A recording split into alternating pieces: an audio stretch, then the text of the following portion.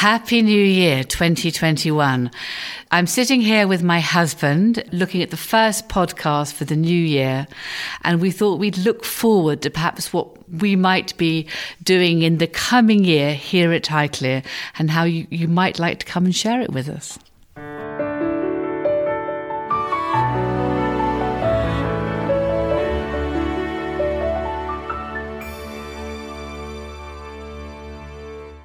So, Geordie, this time last year, I climbed Beacon Hill with a couple of girlfriends. It was a beautiful sunny day, and I was looking down, laughing and wondering what the year ahead would bring.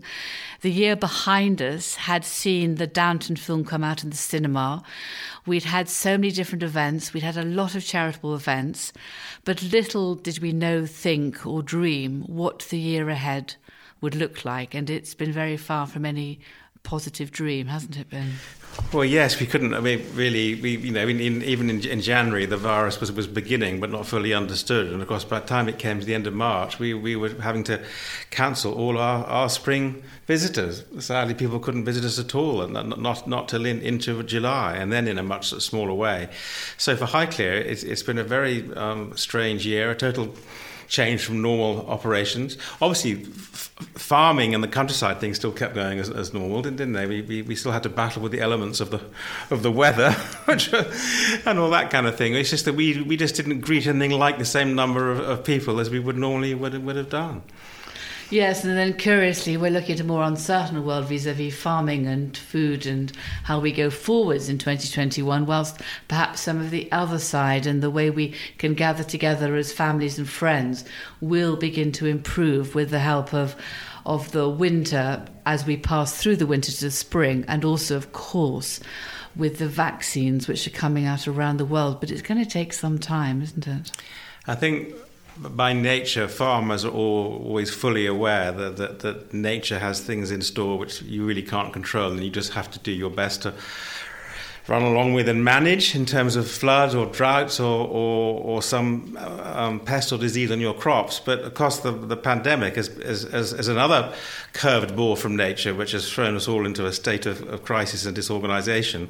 But maybe farmers are just resilient to these things, just keep on going. We have a totally man-made issue to deal with in the coming year, which is how we trade with our friends across the water in Europe, which is another whole set of challenges, which I hope will be resolved.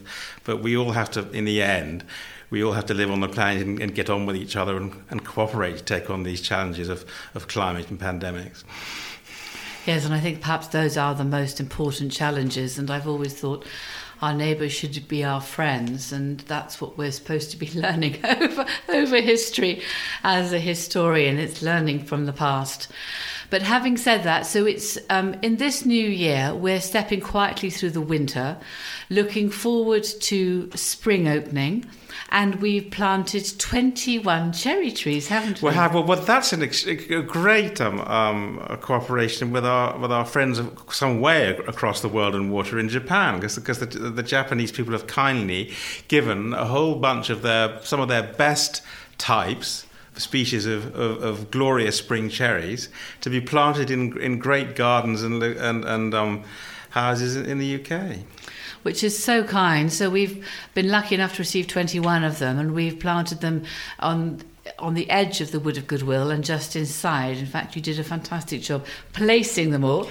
I helped plant them a little bit, and James Hunter did a great job with a digger digging the holes, which the gardeners were so happy. They've been put in very professionally, and it was a help to Paul that James came along with a bit of powered assistance, because they're actually quite substantial trees. I mean, they're up, must be about 8 foot or so in the air, aren't they, at the moment? They are. They were actually grown in this country, grafted and grown in this country, and they are, I'd have thought, 8-10 foot tall. So even in this first spring, I think they promise hope and something to look forward to. And then, of course, you've planted masses of narcissi and spring bulbs, and so it's the green shoots of spring. Yeah, really. Well, I've always loved bulbs. Really, they're one of nature's glories, and we have made an extraordinary effort at planting many thousands of them for probably 8 or 10 years so in that whole area, and it's now really bearing fruit. And people love the idea of time-lapsed photographs. Well, we have time-lapse bulb planting, because when they go in the ground, they're actually designed to come out over a period of 3 or 4 months, from February onwards,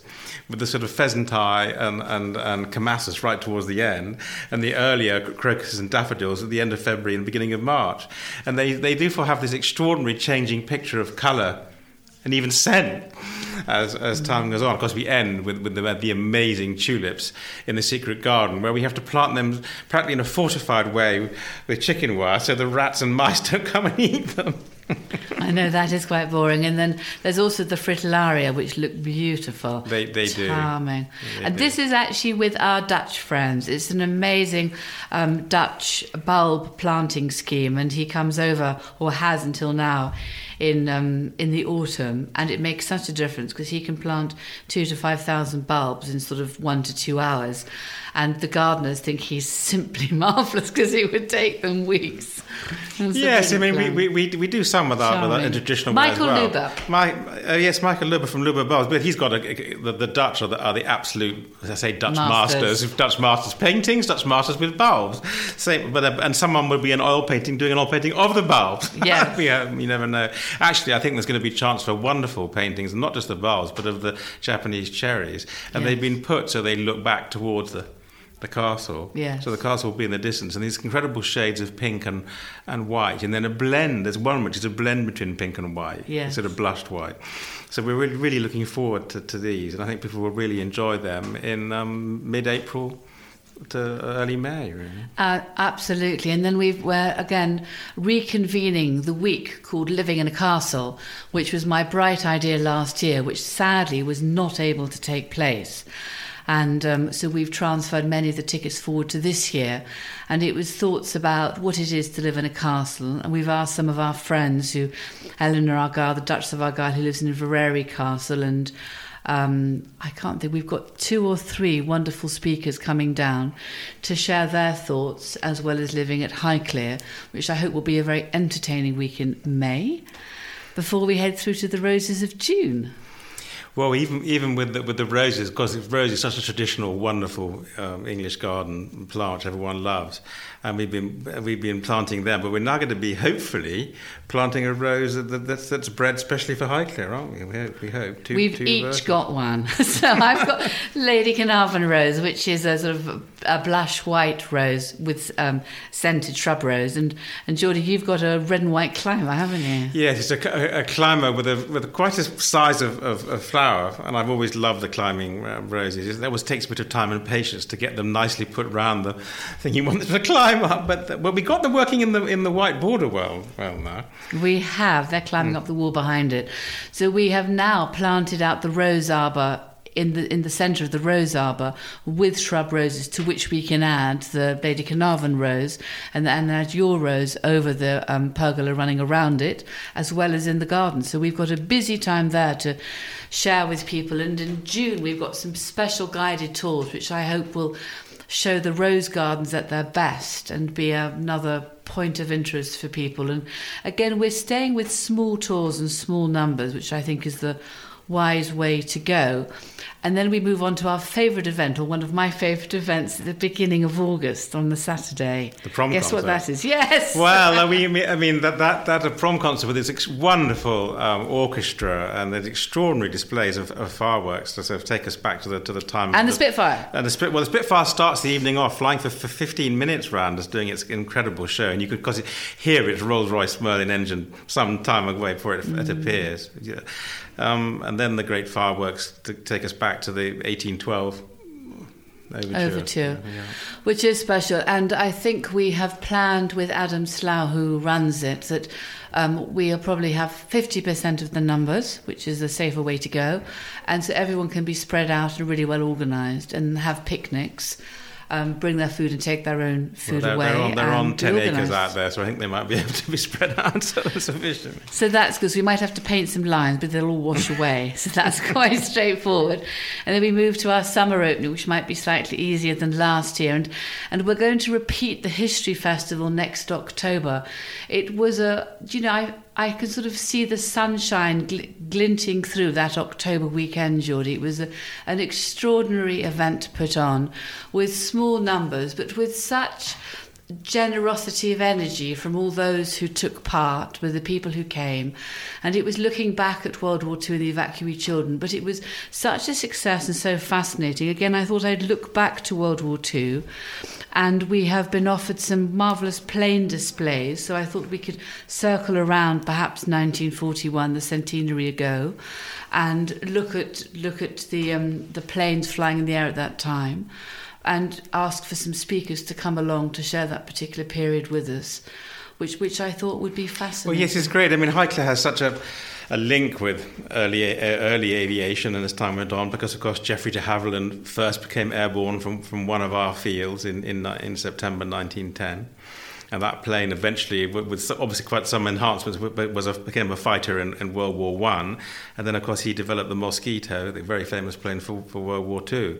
And we had Flight Lieutenant Colin Bell, who flew Mosquitoes on very dangerous flights at the last 18 months of World War II. He was extraordinary. I did a video with him for Instagram, and it was a joy to meet him. He was completely switched on, and he came and stayed the night before in one of our local pubs and went on from there. Fascinating man. There are some extraordinary people with us from whom we have so much to learn, and I'm sure they are much relieved that they are being offered a vaccine against this dreadful COVID virus as soon as possible. Yes, that's the most wonderful news, the triumph of a scientist in making this thing happen in such an incredibly short time. Full marks to them.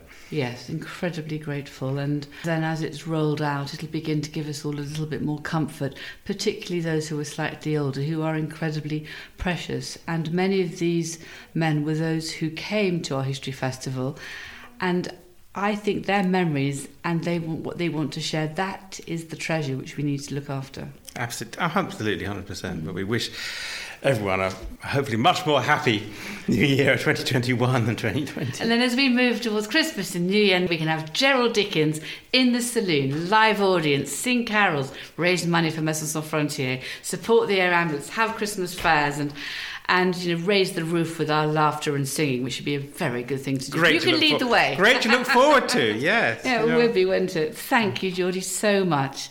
We have a lot to look forward to, so let's do that.